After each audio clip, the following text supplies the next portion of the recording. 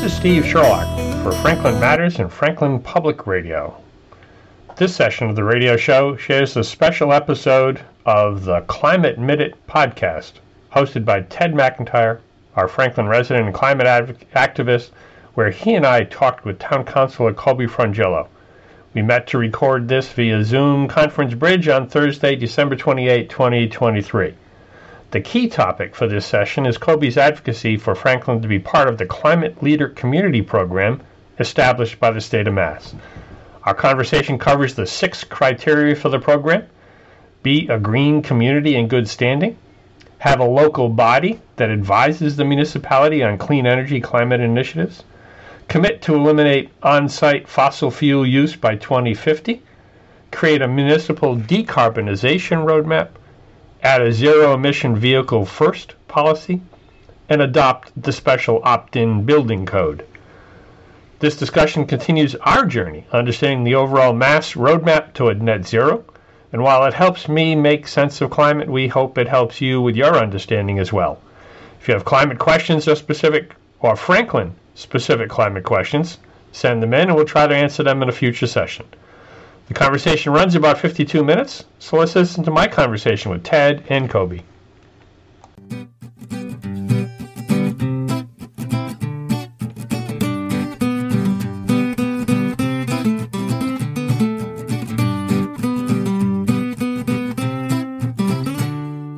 Hi, and welcome to the Climate Minute, your source for insight and perspective on global warming news. My name's Ted McIntyre, and this show is for the end of December 2023 and the beginning of January 2024, in around that New Year's holiday. So, well, it turns out that this is our topic today is an appropriate one for a couple of reasons. Massachusetts has had a long and proud history of being a climate leader. If you dial all the way back to the year 2008, which seems like an enormously long time ago, right? 16 years, pretty much. Massachusetts passed a raft of bills, climate-related bills. One of them you may have heard of is the Global Warming Solutions Act. Another bill that was passed in 2008 was something called the Green Communities Act. And the Green Communities Act was an attempt to help the towns of Massachusetts become greener, literally, to become more energy efficient. And the way it worked was that towns would apply to become a green community. There was a certain set of criteria that you had to fulfill to become a green community. But once you became a green community, you were then eligible for funding from the state to do even more, to do all the good green stuff that you would want to do. So the Green Communities Act facilitated a lot of work. The Green Communities Act, one of the things the Green Community Act called on towns to do was to adopt something called the Stretch Building Code, which is,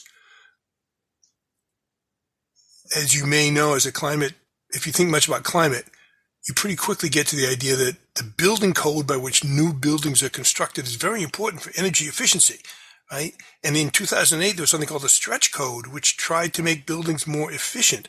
And in order to become a green community, one of the criteria was that your town adopt this Stretch Building Code for new buildings. Fine. Well, it turns out now, 16 years later, I just checked on the Mass Government website, 291 of the 350 communities in Massachusetts have become green communities. That is to say, they have all adopted that Stretch Code, among other things. And the sun still rises in the morning, and life goes on, and buildings that we're constructing in those communities are better. Great. Now fast forward to 2023, 2022. A new bill get passed by our legislature to essentially rethink the Green Communities Act and talk about climate leadership communities. That's to say, another set of criteria to help towns do the right thing.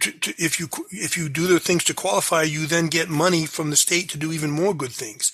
And in this case, the climate leadership communities is a great idea, and that's what we're going to talk about today. It turns out that we have with us our friend and neighbor Steve Sherlock of Franklin Matters. Steve, how are you doing? I'm doing well, and thank you for the opportunity to join on this important topic.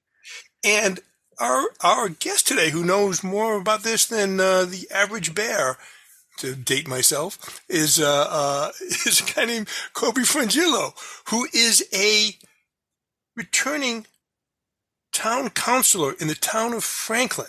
So let me just tell you, the town of Franklin is a community of 50, 60,000 southwest of Boston. Is bigger than that, Steve? What are we? Oh, less. 35,000. 35,000. Okay, 35,000 out here on the on 495 southwest of Boston, right? And it is a town that is a green community. And Kobe Frangillo, our guest, let me get back to that point. Kobe Frangillo is a town councilor. He's interested in thinking about the Climate Leadership Communities Act and what the town of Franklin can do about it. And so, welcome, Kobe. That was an incredibly long-winded way to introduce you. I'm sorry. Welcome, Kobe. Perfect. How are you doing today? I'm doing great. Thanks for having me. That's great. So, as I say, that was probably more than you needed to hear. But did I get more or less the history of the Green Community Act and the climate leadership community thing correct? I mean, what should people in Franklin and maybe people around the state, what should they know about the climate leader communities program? No, I think you nailed it, right? So we built out in 2008. We built out a green communities designation, and by now, over 80% of communities are in it, which means they're all fighting for the same grant money, and it's no longer really designating and incentivizing communities to go above and beyond. They're pretty base level stuff, and so the state recognized this, and just this fall, after some discussion, released the new sort of Green Communities Plus, what they're calling Climate Leader Communities, which just has more aggressive actions that municipality can take, and thus more grant opportunities that they can be eligible for. And so, as a town councilor, this is a great opportunity. As a town councilor and a climate advocate, and someone who cares about making sure that our municipality is doing its part to mitigate the climate crisis. Having a system that it's one thing to sit back and think about opportunities to be better, but it's a lot easier when there's a program and a list of criteria that says, hey, not only are these steps that you could take, but we're going to reward you if you take them all. And so that's why it's an exciting opportunity for me and Franklin, as we just started, as many other communities did. We just started our 2-year session. And at the beginning of our 2-year session, everyone does it a little bit differently, but Franklin lays out its goals for the 2 years. And so in that conversation, we get to have a whole bunch of thoughts about what can we get done, what should we be getting done. And 2 years ago, I advocated for language and successfully included language about Franklin doing its part in reaching the net zero goals by 2050. But this time around, now we have a set of lists, a list of things that we can actually, and tangible action steps that we can take, and a benefit that I can point to encourage my colleagues. So that's what's exciting about this opportunity. That's why we're thinking about the climate leader communities. Individually, the action items are worthwhile, and I have been advocating and will continue to advocate that Franklin do any one or all of them. But it's particularly nice to have a list of what they have is a list of 6 action items that a municipality can take. And just to be clear, what we're saying is there's a list of actions the town can take, right? And those are low to moderate lift, right? But it basically shows your commitment. And once you've satisfied those criteria, then you are now eligible for even more money to do more things. Isn't that how it works, right? Exactly it. Yep. And so what are the, can you give a flavor of what the town needs to do in order to qualify, right? What is the threshold, shall we say, in order to get in the game? Yeah, so 6 things, and we can break them down. So the first one is just be a green community in good standing. So all the things that make someone a good green community. Make sure that you're continuing to uphold those. And Franklin we've been since 2018, again, as have 291. Right. But we've been a green community. Franklin's been a green community since 2018, you say? 2018, yeah. And many towns and many of the people listening to the show are already in green communities, so they already have that standing. They've satisfied one of the criteria, in a sense, right? Yeah. Most are, and so over 80% of communities, but even then, if you talk about population, I'd say it's got to be well over, 95% of Massachusetts residents live inside a green community. Mm-hmm. Yeah. Which again means that we're splitting our grants of people, and that just doesn't go quite as far. Okay, so that's one. Be a green community in good standing. Second one is have a local body that advises the municipality on clean energy or climate initiatives. So a lot of communities have this. They might call it a sustainability committee, an energy committee, some advisory body officially designated, typically of volunteers in town that are often appointed by the city council, town manager, however your system works, that focuses specifically on energy and sustainability. Franklin actually does not have this, and this would be among the list of things that I've advocated for before. And it's great that it's on this checklist. Because I think for the listeners, there's Franklin touches on this indirectly in at least 2 ways. Certainly, some of the work on the Economic Development Subcommittee kind of covers some of these.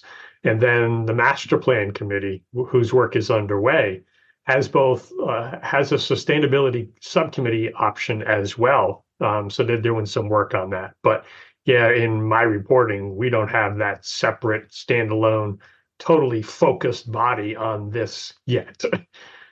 Yeah. We also, our Conservation Commission has done a good amount. They put together a hazard mitigation plan, which is really a climate resiliency plan. And Franklin has done a lot on the climate front and to reduce our carbon footprint. We just haven't had a body specifically tasked with looking at this. But the first step to getting there is to identify that we need one, right? So that what you're saying is that's where you begin, right? We talk about it and say, this is, okay, cool. So that's number 2. And again, if you're listening outside of Franklin, there's a decent chance that you are in a community that already has that. So that's as you talk about low to moderate lifts, I would put that in the low.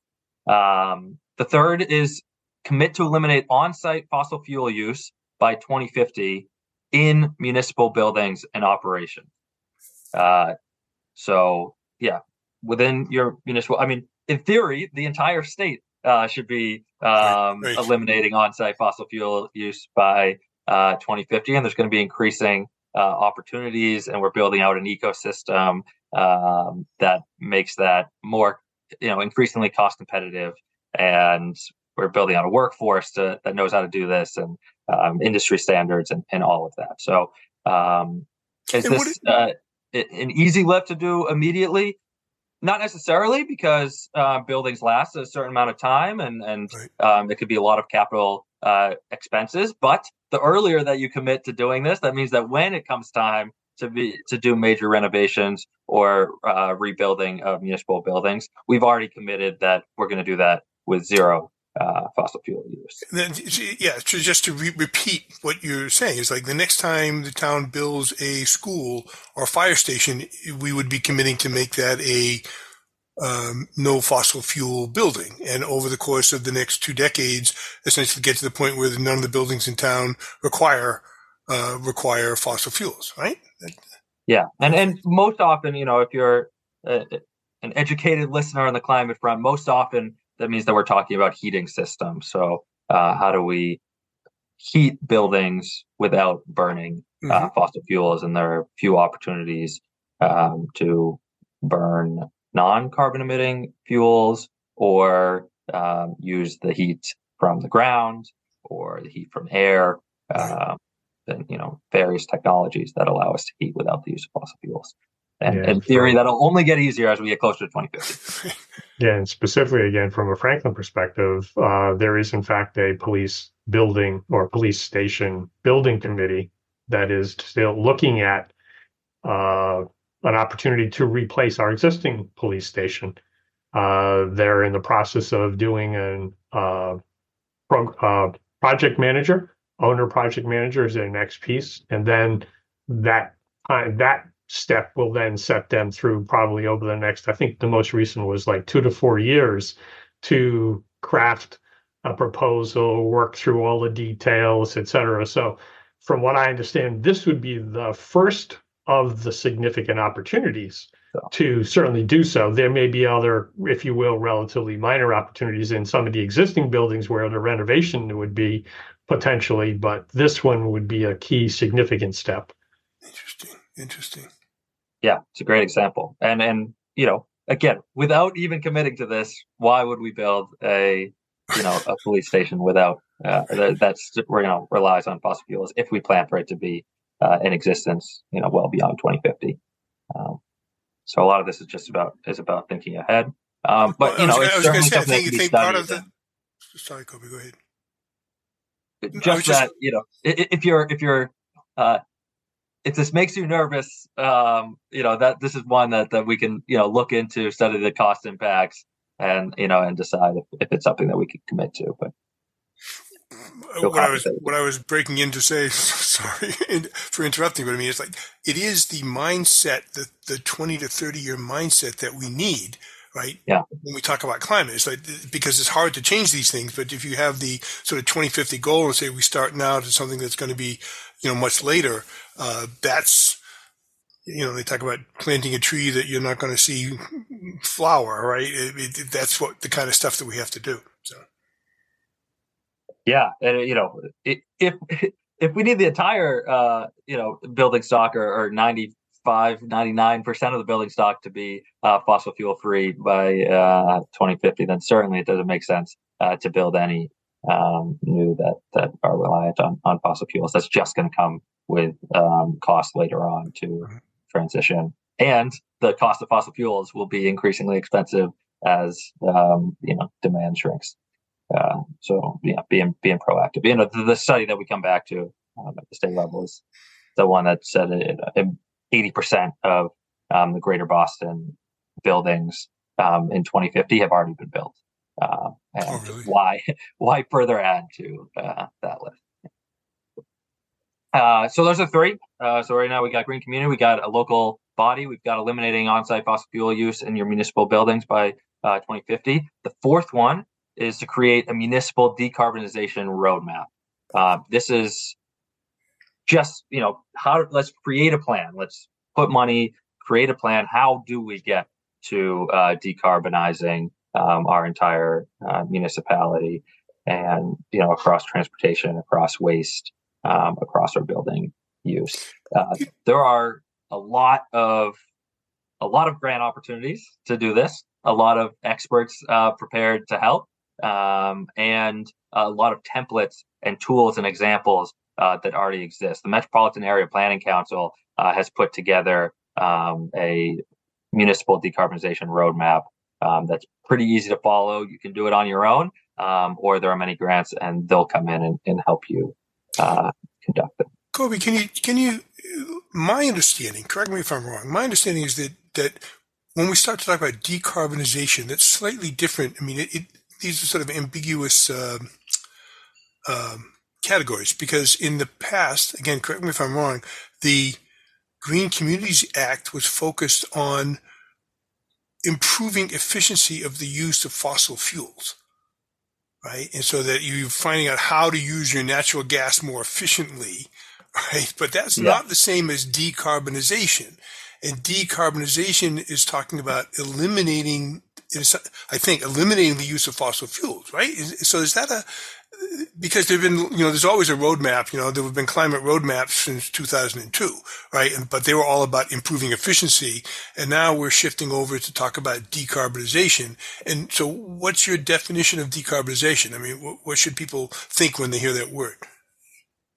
Yeah, decarbonization is the, incremental mitigation of carbon emissions, which is related to, but not the same as just energy efficiency, which is, how do we get more out of using the energy? Now, why do we care about energy efficiency? Because it minimizes our carbon emissions, among other things. But decarbonization specifically, and when we're talking about in this context, it's, how do we get to zero or near zero carbon footprint? So, and that would be typically your carbon footprint is coming from the burning of fossil fuels. And that's what across transportation, heating, and lighting, and just general electricity use, right?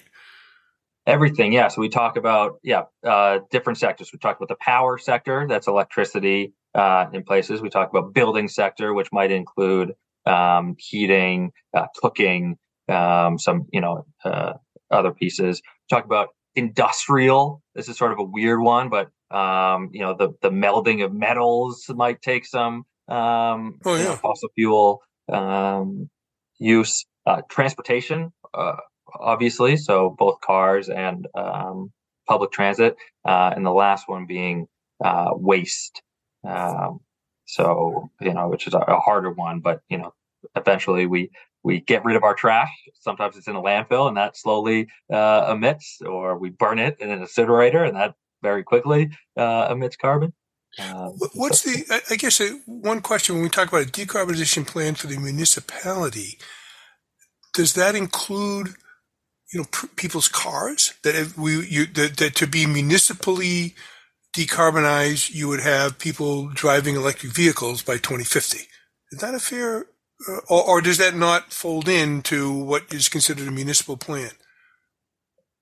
Yeah. So technically all they're talking about here is decarbonizing municipal operations. Okay. And so that does not include household emissions or household vehicle, household building emissions or household vehicle emissions. Now, if we're making a decarbonization plan, I would like to include all of them and make sure that we're talking, thinking proactively about how we build our transportation sector around, a decarbonized world. But technically, for completion of the requirements, it's just about how do you phase out your municipal operations. Now, that might include, it will include, you'll likely have a fleet of vehicles that you'll need to transition to electric vehicles. You'll have, obviously your buildings. You might have some industrial uses, your sewage and wastewater, and a lot of those are very, very energy intensive. And so thinking proactively about both reducing energy demand in those places, by making them more energy efficient, as well as transitioning them to electric or other decarbonized. Yeah, that was going to be a clarification question I was going to ask as well in terms of the scope, because by the choice of the word municipal, it seemed to be focused on the government operations, which to a certain extent, the government can control its operations. It obviously needs to prioritize and budget accordingly. But to include kind of the community broadly in the municipal scope, then that gets a little bit more, tenuous, but getting back to at least the municipal piece, which you've clarified, that at least sets the town up rightly to be, if we can do it, then theoretically you should be able to do it too, Mr. Businessman, Mr. Resident, et cetera, et cetera. So, taking the lead, literally in that case, and showing us the way. Yeah. No, it's a good plug. And again, if I'm doing this, I'm hopefully planning on how to decarbonize. The other concept I've seen is sort of the knock-on or ripple effects, right? If there's a good example of the town building, heat pumps into its new buildings, that becomes a zeitgeist, and more people are likely to do it, right? And so I think to Steve, your point, it's a good example, but it's also eases the transition for people because I think like individual homes, which are not part of the municipal program, but I mean, that's going to come from the state, and there are programs that would have to come to support that kind of work. And if the town's doing it, that's the leading edge, and people would be more sympathetic to what the state would be doing. So it sort of offers hope, for individual people to be able to transition thoughtfully if the town is also doing it. So I think it's a great program. And not to get too far removed, but more than building up hope or examples, it builds up a workforce and companies and people that know what to do, right? If they're doing it here, then it makes it a lot easier to do it at the town, at the building next to it. Soon enough you forget that there was a time we didn't all know how to do this. All that other ancillary infrastructure, both physical and process oriented, supply stream oriented, all of that plays together for sure. I recall in the prior FinCom meeting, our facilities director was almost bemoaning that, from an electrical perspective, we're as solar generated as we can. There's almost not any more opportunities for us to get solar from a town level. We've already got credits with National Grid, respectively, that we probably can't utilize all right away. So, okay, that on the one hand is a good status. Now we need to focus on the other pieces of the puzzle to start bringing them along.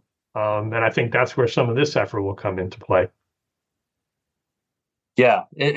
What you point out there is that often when you think of eliminating or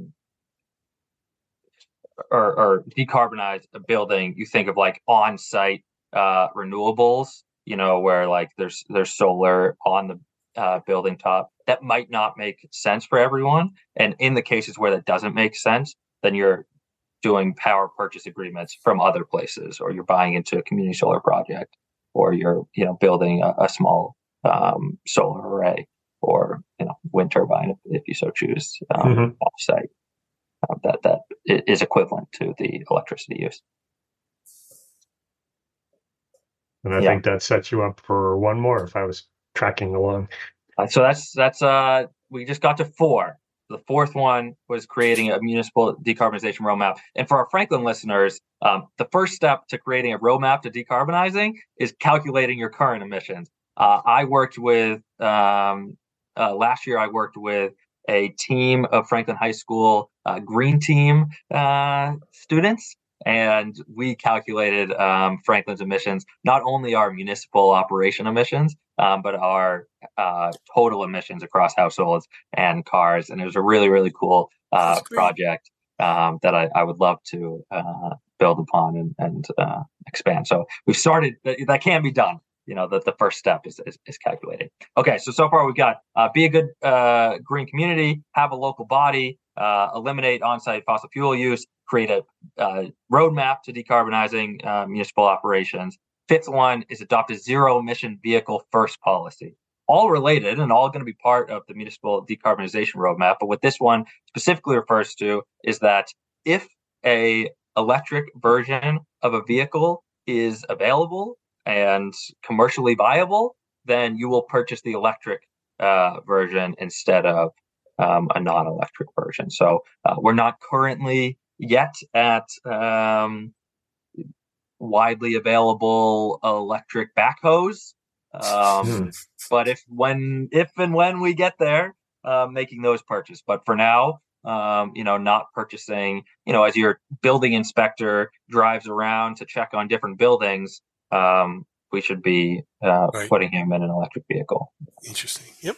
I think economically the town over time has expanded, and I want to say they're up to 6 or 7 electric vehicles / hybrids in that. But to your point, some of the specific ones, we don't see a fire truck coming down the pipe just yet, or a backhoe. But at some point in time, that will happen. We're starting to see, snow blowers and lawnmowers becoming electric. So at that smaller level, that may be an opportunity for us as well.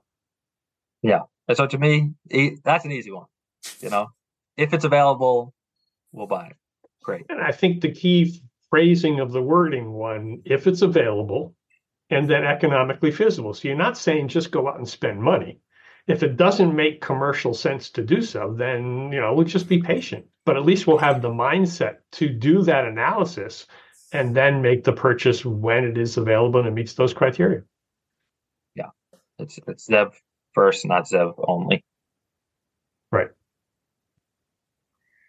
Okay, so that was 5. And then your 6th one is adopt a specialized opt-in building code. So you laid the groundwork for this conversation. This might end up being the biggest piece in any municipality. I would imagine it'll be the biggest conversation piece in Franklin. So we talked about in passing the 2008 Green Communities Act was we already had a building code. All buildings in Massachusetts need to be up to this code, and that includes some energy efficiency measures. The building code is like how wide the steps are going to be, what's the rise or the run of your steps, how many windows you need in a room, how many electrical outlets you need in a room. That's the building code. That's what gives you the building. And included in that was the energy efficiency of the building itself, or how much insulation there was, essentially, right? Yeah. Precisely, yeah, and that's measured in certain ratings that you had to meet, or building design standards. So we have the baseline that still exists statewide. Then we added in 2008 we added a stretch energy code, which is the same code except with stronger energy efficiency requirements. It's stricter building requirements around insulation, windows, heating, and all of that. That if you're in a green community, you've already adopted that stretch energy code, and most have. Again, we're talking 290 communities, but that was typically the hardest hurdle for green communities to adopt. But now we're just there, right? It's just a building code that makes sense. And Kobe, why was it hard? Just briefly, 25 words or less. Why was it hard to adopt the building code? Who didn't like it? Yeah. Builders get nervous that advanced energy efficiency requirements involve more upfront costs, and they warn that it'll lead to fewer buildings being built. I would say that did not turn out to be true, because the demand for buildings in Massachusetts far outweighs the upfront building costs. And we know that a more energy efficient building costs less to run over time and makes its money back within a few years. And that turned out to be true, and soon all municipalities had adopted the stretch energy code. Right. So now we have the baseline energy code, we got the stretch energy code. 2020 roadmap bill gets passed by the Massachusetts legislature, and that adds a specialized opt-in stretch energy code. We got the base energy code, we got the stretch energy code, and now we empowered the Department of Energy Resources to go out and create an even more aggressive specialized opt-in code that's in line with our net zero by 2050 goals. And that's what's being asked to be adopted if you want to be a climate leader community. Very, very similar to the stretch energy code conversation. There was a whole bunch of warnings that this will lead to fewer buildings being built and it'll cost so much up front. Department of Energy Resources actually went out, did an independent third-party study around how much it'll cost to build buildings up to the specialized stretch energy code. And in almost all cases, it cost no significant amount more to build it by the specialized stretch energy code than otherwise. So it's already cost effective for most building types. And in a few building types, it made its money back within like 5 years. And I'd be happy to shoot over that study. So already sort of getting ahead of those arguments that this will lead to a whole bunch fewer buildings to be built. But I would anticipate that in Franklin and in other communities, there will still be that gut reaction, especially from people who, change is scary. It's not the way that they do things. Many of these companies have been building buildings forever, and it's a lot easier to just do the thing that than have to adopt something. And so you start making an argument about how hard it'll be to build and how nothing will ever happen, and then all of a sudden we start building them, and it turns out it isn't that hard. Yeah. And I think it's interesting. I mean, that the specialized opt-in code is a funny. I mean, the words matter there because it's an opt-in. You're choosing to do it, right? The town would choose to have this. And I think, again, Kobe, correct me if I'm wrong, that specialized code, one of the things in it is that, by and large, it's intended to promote not having any natural gas in new buildings. And if memory serves, the specialized code, there's some wiggly ways you can put in natural gas, blah, blah, blah. But basically the idea is that a new building would be essentially using heat pumps to heat it. It would have an induction stove to cook with. It would have a heat pump, hot water heater, and clothes dryer. It wouldn't need any natural gas. And that's where the decarbonization comes in. Is that fair to say? Is that a fair characterization of the specialized code? Yeah, that's it. So it's in line with the word that the legislature had to use, or roughly translated was, it has to be in line with our 2050 goals. And so what they interpreted that to be was it all but eliminates fossil fuel use. And if you have fossil fuel use, it must be hybrid and it must be offset by other on-site generation. And then there are a few exceptions, right? There are a few particularly energy intensive industries around, healthcare and, big manufacturing. There are a few exceptions to that. But for most building use, it's either zero fossil fuels or minimal fossil fuels offset by some other on-site. Now, that was controversial, and we could talk about where that. But the point being that the specialized code is in a sense a change, sort of codifies, to use the code word there. Basically says, new buildings should have heat pumps in them. And so as we're building in here in Franklin, you would see new houses and new buildings because that's what the building code calls for, and that's a good thing. And I think, to echo your point, I mean, the cost of heat pumps is coming down. They're competitive. If, in fact, you get paid back. I mean, running a building, if you buy a house for 30 years, you just rely on the sun, right? I mean, it's not, the fuel is pretty cheap. And so there are good things about this opt-in code that recommend it as a good way to go into the future. It's the best path forward, right? So. Yeah. And if you want to talk about, co-benefits of, getting off fossil fuels, you have more cost stability, right? Right now, when your natural gas is a commodity that is whose price is influenced by global happenings. So when a dictator in Russia chooses to take over a neighboring country, that shoots up the cost of your natural gas, or when our friends in Saudi Arabia choose that they want to shoot up the price, then they have some impacts. And so this creates better price stability. It also takes off co-pollutants. More and more data coming out about how harmful. We talk a lot about carbon emissions, but there are other emissions that come from burning fossil fuels that happen locally and have local public health impacts. And when those are in schools and they're impacting your kids' performance on tests, and they lead to asthma and a whole bunch of different. So lots of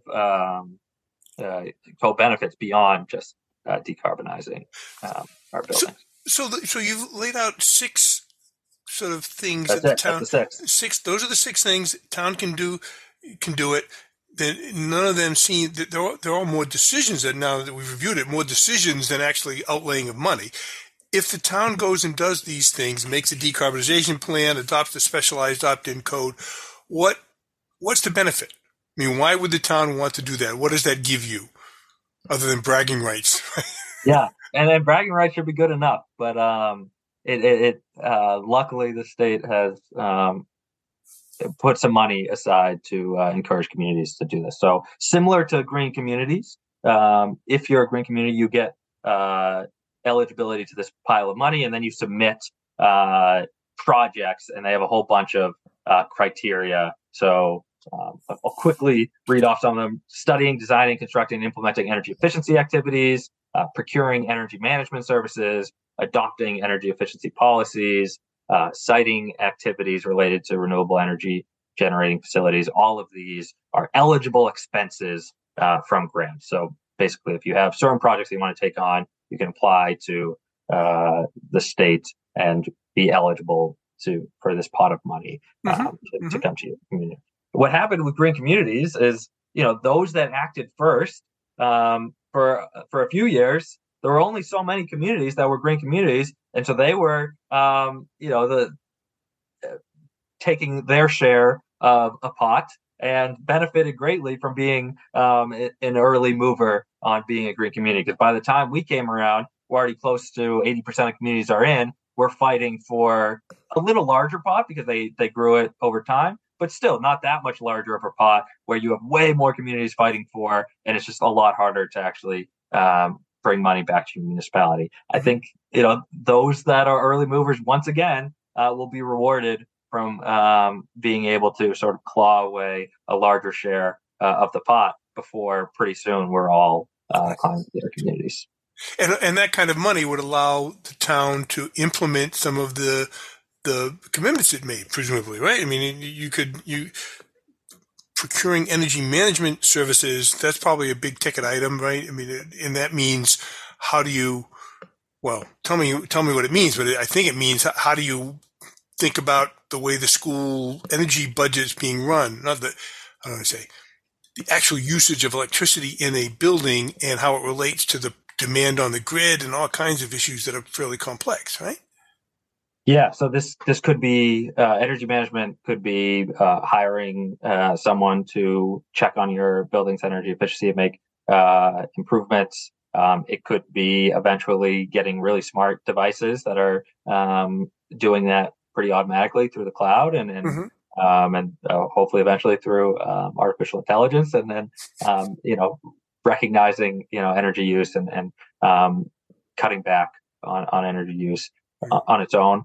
We also have most municipalities procure not more a lot of municipalities procure energy either through a power purchase agreement, or they cover municipal operations townwide operations through called a few different things, but a municipal aggregation energy aggregation program. That might be an energy manager who goes out and finds the best deal to both get greener energy and at a reduced price than your basic service, and everyone in town gets to benefit from that if they so choose.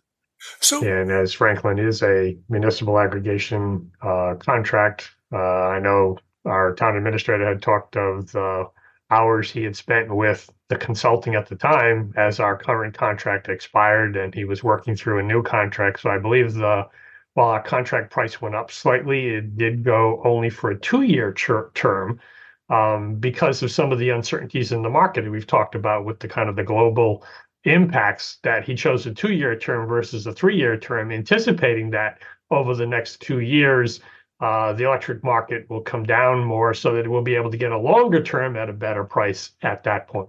So that's an example. But the other point for certainly the residents and listeners and taxpayers, Franklin specific, but I would anticipate, since a number of the grants require multiple check boxes, if you will. So we're a green community, then we become a green leadership community, et cetera.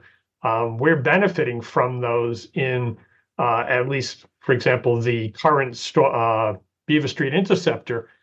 If I recall correctly, there were 2 or 3 check boxes that got us a 1% loan through a state funding agency because we met the community housing, we met the green communities. Those kind of check boxes have real dollar impacts going forward, not just a grant for doing this, but if we're doing something else, we're still getting benefits from it. That particular project is what, $30 million price tag, 1% versus 4%. That adds up fairly quickly. Yeah, what a great addition. Yeah, because we think most immediately about the program block that you're into, but one of the things that the legislature loves to do is how do we decide who gets this money? Well, we already have some checklists and some certification schemes, and so they'll say, and this happens a few times. There's housing choice communities, there's and green communities is often one of them, and so. We don't know what this will make us eligible for eventually, but I'm sure it won't be just the immediate pot of money. So Kobe, tell me, I think we can switch to, shall I say, politics at this point. I mean, this is something. What do you think that? First of all, what can people in Franklin do to support the kind of things that you're asking about? And I guess to people who are not in Franklin, I mean, what's the object lesson? I mean, what can be learned by observing what happens in Franklin, right? So tell me, what's the next steps what kinds of stuff have to be done in order to get the community climate leader community status? I mean, what are you thinking about doing? Yeah, so in Franklin, our process is at the beginning of our 2-year term, we agree on a list of goals, and then we actually hold town administration accountable to meeting those goals over the 2 years. Now, these are pretty loose goals for the most part, but we want to say that you're working. We want to see that you're working through these, that we're planning our meetings around getting some of these items complete. Well, that meeting to set the goals and agree on the goals is January 3rd. So if you're a Franklin resident, I would say show up on January 3rd when it's an agenda item. Express your support for any goal that you feel should be added or should be kept on the first draft of a list. And I will tell you that I am planning on advocating, if it's not already included, advocating for the addition of this language. And so you'll be able to support what I say. If you're not in Franklin, similar thing. Maybe you already have a climate advocate on your local leadership board, or as your town manager or city manager. And if so, I would go to them and ask them what they think and how you can support. And if you don't, bring this to your leaders, bring this program to your leaders, make sure that they're aware of it, and advocate for just continuing to check off some of these things. I don't know if Franklin can complete all 6 of these in the next 2 years, but we can certainly complete some of them. And to me, that's what I'm going to be advocating for in our municipality. So January 3rd is an opportunity for people particularly in Franklin, to go to a meeting and would have an opportunity to speak, right? To talk to the council, the town council, and say that that's a great, and I think that's a great sort of baptism for people who care and have not, may not see themselves as activists, but to go and, make a polite, short thing saying, hey, I support what Kobe's doing. Please follow his lead. I mean, that's a great way to get your feet wet if you're happen to be in Franklin. And if you're not in Franklin, as you say, ask a question, right? There's great power in asking a question, because it makes the people that are listening to the question think. So that's great. And I would say that if you live in a particularly a suburban community like Franklin, the default is the status quo, and leadership will not look to make to rattle the cage unless they feel like they're being watched and there's some pressure and there's some public support behind certain activities. And so, especially in a community that's pretty quiet, where people aren't, there isn't a long line of citizen comments and things like that. It only takes a few people to speak up and express support for a certain item to convince a few leaders that it's something worth paying attention to. And so I would say That's great. It's worth. I would add that if it doesn't all get completed on that first meeting, January 3rd, there's likely going to be at least a second meeting of the town council to review whatever was amended at the first listing draft before its approval. But then it's still not done. Likely, and what has generally happened is a number of those items then are worked by the various departments, but also in some cases by various subcommittees of the town council. The Economic Development Subcommittee certainly would fit in nicely in some of these categories. So just follow along for the meeting agendas, either participate then. Your voice is needed all the time, not just once. Keep reminding folks out there that, oh, yes, it's not just important for the one, it's important and it needs to get done, and just keep showing up. And that'll really make a difference as things go forward.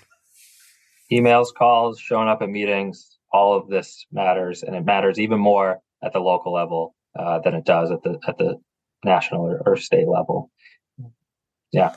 Your voice matters. I will say, if you're in Franklin and you're interested in being even more involved or connecting with other people that are really involved, we happen to have a node of 350 Mass, which is one of the partner organizations of MCAN, I believe. And so there's a Franklin node of 350 Mass that you can find online, and they've actually created another brand, and people specifically talking about Franklin, called Energize Franklin. If you go to Energize Franklin online, you can find some of your neighbors and fellow climate advocates talking through some actions that you can take at the personal level to decarbonize your life. Well, that's fantastic. This has been a fascinating discussion, Kobe. I really appreciate your leading us through this, because it can be opaque, and I think anybody who's listening to this is probably a much clearer idea of what's at stake here, what we're trying to do. So that's great. I want to thank you very much for taking the time to come on. Thank you. This was fun. I feel like anytime I talk to you guys, I feel like I'm meeting celebrities. I'm used to hearing these voices in my ear, so I'm happy to be here. I get to respond to them now. That's good. And Steve, thank you very much for being here. And I want to we'll put this up in time for the January 3rd meeting and the fallout. And I really, again, thank you very much for both of you for being here. And we'll say goodbye to everyone until next time. All right? So take care. Bye-bye, everybody.